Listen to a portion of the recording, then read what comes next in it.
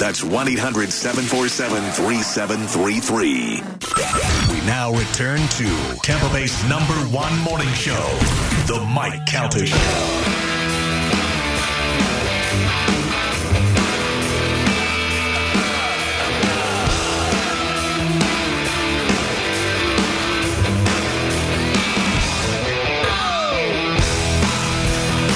This is brand new Steve Vai. Let's listen to it for a second. Get ready to crank it up.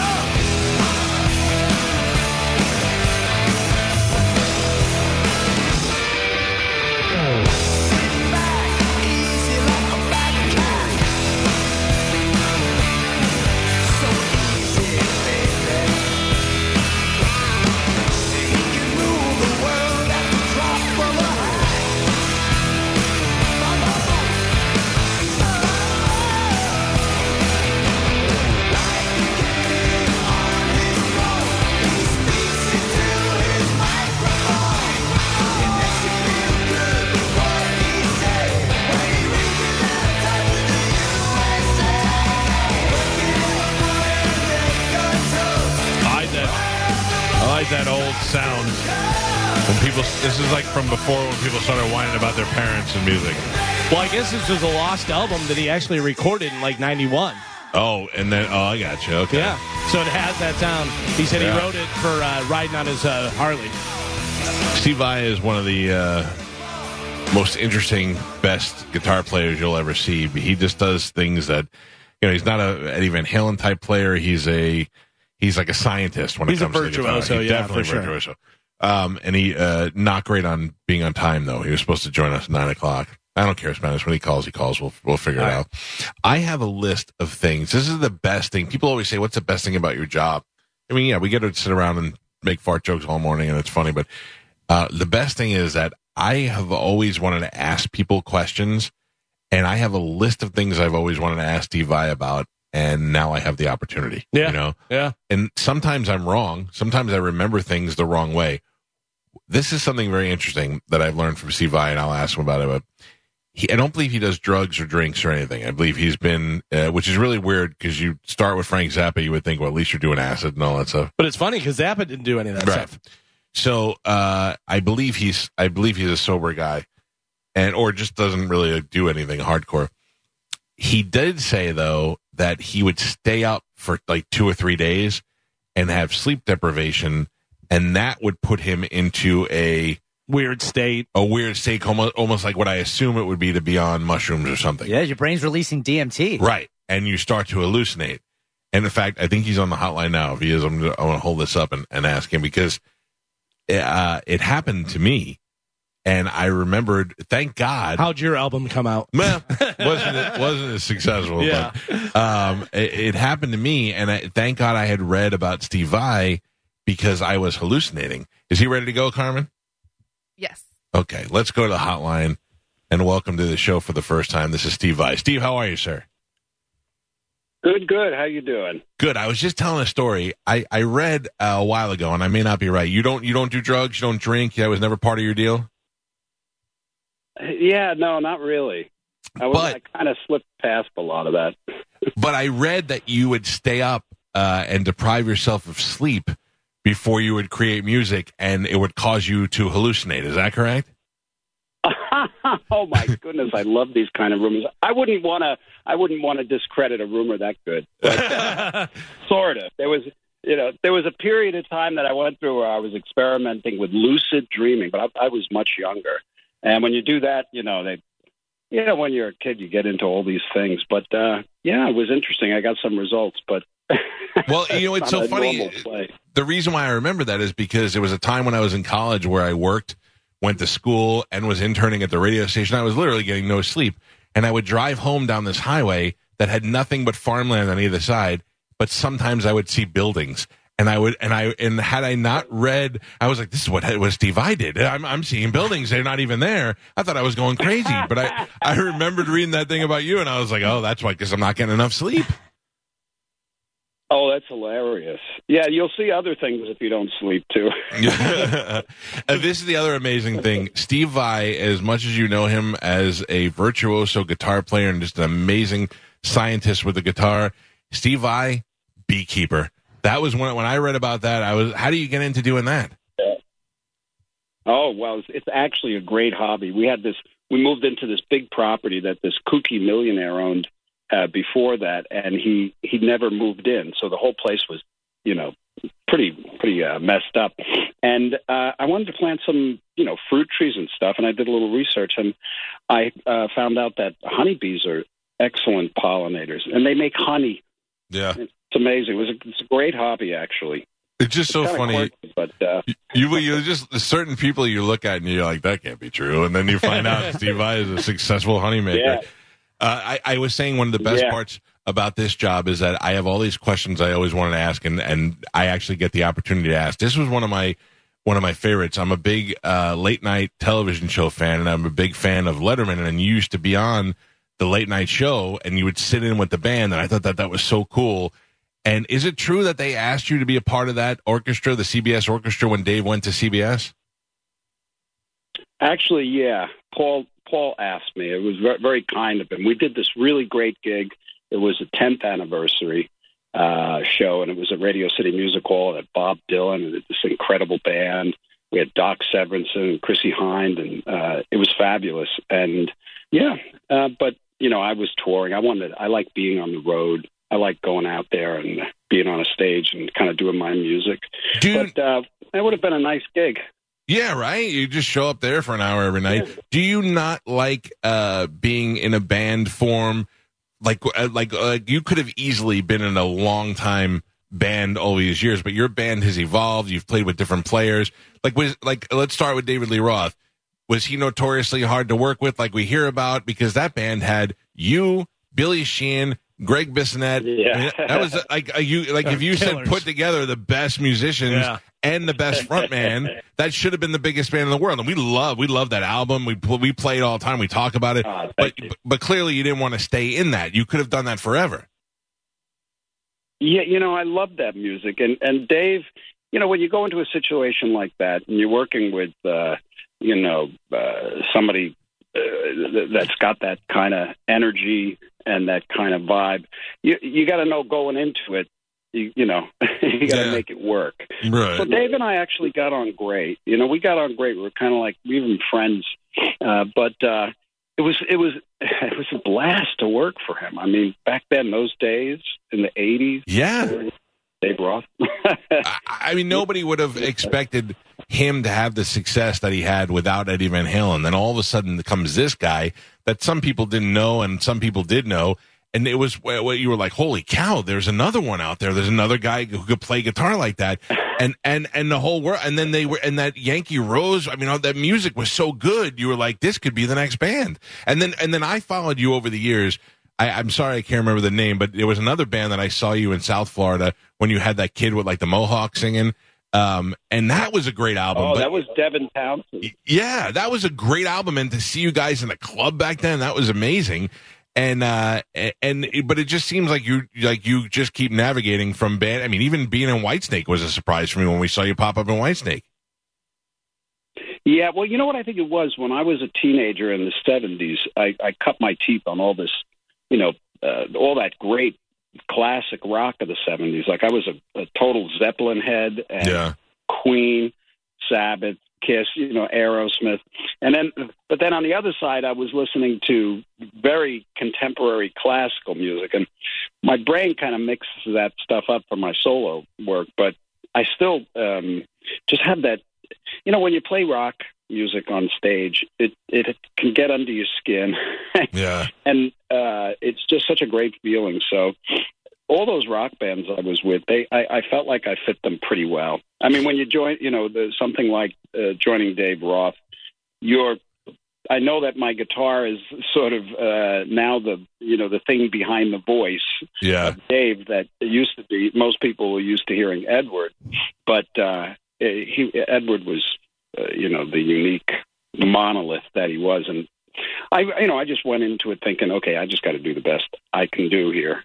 And it just worked out great.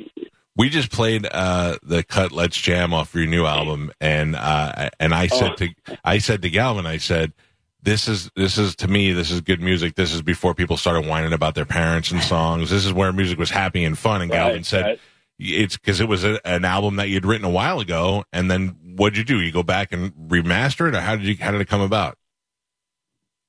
Well, when I was young, I was always into motorcycle culture and Harleys, and when I got older, I was finally able to afford one. And I kind of started hanging with friends of mine that were into the whole biker culture thing. And, there's such a culture there, guys that motorcycle enthusiasts, they talk about the freedom of being in the wind. And it really is a nice, uplifting kind of a vibe when you're on a bike. It's just this feeling of freedom. And I was hanging out with, all these bikers, and I have this one friend, John Sombrato, and this guy is like a East Coast, New York Italian biker, hard ass, and he had this very interesting past. When he was 21, he climbed these high tension wires, and actually the electricity arced and went through his body, and he fell 30 feet onto a barbed wire fence and caught fire. Oh. And the guy survived. Yeah, he survived. And he moved out to California, and we were really good friends. We had a whole group of people. We started riding, and I noticed that the music we were listening to wasn't exactly what I wanted, So I thought it was one of those things I just stopped everything I was doing. This is 1990 or 91. And I just wrote this record, straight ahead rock and roll, kind of like the music I always wanted to listen to when riding bikes. Right. And I bashed it out in like a week, and I didn't know that John could sing. And his nickname was Gash because his body was all gashed up. He's like 60% of his body's all gashed. But this guy was so interesting. He had all the DNA of a real kind of extroverted rock star lead singer, Yeah. And just funny and crazy and unpredictable and daring. And I didn't even realize he could sing, but I could hear something in his voice. So I had this record, and I didn't have any vocals for it. I tried singing, and it was an abysmal disaster because I don't have a rock and roll voice. And I get Gash in there, and he starts singing, and I just couldn't believe it. He really had all of the elements in place. And, we recorded this, and we had this record to listen to. I wasn't actually planning on releasing it. It was just kind of for us, because it's so straight ahead, so rock and roll, and uplifting, and just had all these things that we loved in it. And then I was doing the Sex and Religion with Devin, that you saw with the Mohawk. Brilliant, brilliant artist. So I went and did that, and I was going to return to the Gash project and write a few more songs because I only had like 8 songs. One of them I had written with Nikki Sixx, New Generation. But then, tragically, Gash was killed in a motorcycle accident. Oh, gee. The guy falls on a fence and catches fire, and he lives, and he dies from a motorcycle accident. Yeah. Yeah, well, yeah, right. And I was so, disheartened that I just put the whole project on the shelf for 30 years. And I always wanted to kind of take it out and mix it and release it. And finally, I felt it was the right time. And I had Mike Frazier mix it, and it's exactly the way it was 30 years ago. Well, it sounds great. Thank you. And that song, Let's Jam, is sort of an ode to radio DJs. We'll take it. The album is called Gash. Best place, what's best for artists to tell people to get the music? You buy it, Spotify? What do you, does it even matter to you guys anymore? Oh, it'll be available on all formats, and it comes out Friday. Well, make sure you check it out. We've been playing Let's Jam, and we were checking out the other cuts during the break. It's great stuff. There's a lot of people in this area who still dig that kind of era of music, and I'm sure you'll appreciate it if you haven't heard it. And will you go out? I know you do solo stuff. Will you go out and tour? Obviously you can't have Gash tour with you, but will you go out and do any more touring band wise? Oh yeah, matter of fact, last year, a year ago, exactly, I released my last instrumental guitar record. It's called In Violet. We did an amazing European tour and an American tour, And now we're going out in March, and I'll be out literally from March till next Christmas, doing the rest of the world and doing America again. Yeah, it's great. I'll be out. Well, good. I'm glad. We enjoy watching you some else. And if anybody hasn't seen it, that video of you playing the triple neck guitar that has the bass on the bottom is just, as a bass player, it makes me never want to touch my guitar ever again. You're referring to Teeth of the Hydra, where I'm playing the Hydra guitar. Yeah, it's pretty wacky. Yeah, this guy was playing, everybody was playing 6 strings. He's playing 7. Now he's playing 3 necks. Steve Vai, pleasure to talk to you. The album is Gash. Go check it out online and everywhere else. It comes out on Friday. Great to have you on, my man. Really great. Thank you, guys. Thank you, buddy. See ya. Spanish. Do we know, were we his first interview? I think so. Because they're all downhill after. Just saying. Yeah. I feel like when I talk to these people and I know I only have 15 minutes, I got to rush through everything because I'm such a more conversational guy, but I had to rush through it all. I'm going to talk about this now for those of you who are going to email me 1,000 times today. We just didn't have time to get to it. Steve Vai had his guitar, the guitar that he used in the David Lee Roth Yankee Rose video. He had lost it or it was stolen from him. The Swiss cheese guitar, yeah. Yeah. And recently somebody bought a house and they found that guitar in the attic. They realized that guitar couldn't just belong. It had 7 strings on it. It couldn't just belong to somebody. It had the hand that was cut out, the hand which you can like hold it. And they did some research, found out it was Steve Vai's guitar, and were able to get it back to Steve Vai. It's one of those amazing, I lost my guitar and got it back. You hear about that from, I think, Santana did that, and I think Slash ended up buying his guitar or somebody and tried to give it back to him, and he said, nope, keep it, it's yours. Now, those sort of things, they're great stories about musicians who lost their signature guitar and then years later get them back, or somebody else famous bought it. Anyway, I know about the story. I just didn't have time to ask about it because it is a pretty amazing story. I also wanted so badly for you, Galvin, to do your Jack Butler line, but I forgot to ask about that, too. I was going to say, because that's the first time I saw Steve Vai, was actually not in the movie. It was on Siskel and Ebert. They were reviewing the movie Crossroads. Yeah. Not the Britney Spears one, the one with, what's his name? The Karate Kid. Macchio, yeah. Yeah, Macchio. Which is a great movie, and they go and have a battle down in hell, and he has to play guitar against a big old white boy, go by the name of Jack Butler. And that's who Steve Vai, and I think Steve Vai was like 24 years old in there or something. That was the first time I saw him, and my brother Jeff, who is a guitarist, I go, you got to see this guy. He looks like the devil, and he was playing a flame guitar and all that stuff. He does have a very snake-like face. Like, he looks like a cobra. Yeah. He had big hair, and he looks like evil. he would play guitar for the devil. Yeah, right. Yeah. And I'll tell you, he really is, if you're a guitar fan, he's just such an amazing guitar to listen to. He has that sound where when you hear it, you're like, oh, that's Steve Vai. Yeah. 100%. And I didn't really know of him until the mid-'90s, and I remember being in a dorm room and the Whitesnake video came on and some girl was like, why is Steve Vai in Whitesnake? And I'm like, who's Steve Vai? Like, what is the deal? Big deal. I didn't know who the members of Whitesnake were besides David Coverdale. And he wrote this album while he was in Whitesnake. That's the same years. He said he wrote it in 91. That was the same time. After seeing him in Crossroads, we went out and got his first solo album, Flexible. Yeah. Which talk about sleep deprived. Listen to that, Little Green Men and all the different stuff. It's very Zappa-esque because he played with Zappa for so long. It's got so much weird stuff, but it's a great album. So there used to be a music store called Paragon Music on Hillsborough Avenue. I think that was what it was. I hope I'm not getting it wrong. Because there were 2 big music stores on Hillsborough. One was over past the highway and one was the other way. I think it was Paragon. Paragon did this thing where they had they brought in, it was Steve Vai was there. No, I'm sorry. Steve Vai was there. Reb Beach was there from Winger. Oh, wow, yeah. But Reb Beach also had that 7-string guitar. And he was showing, Steve Vai gave it to him and he was showing why it was there and what notes you can hit with it, and he was demonstrating. But Steve Vai was there.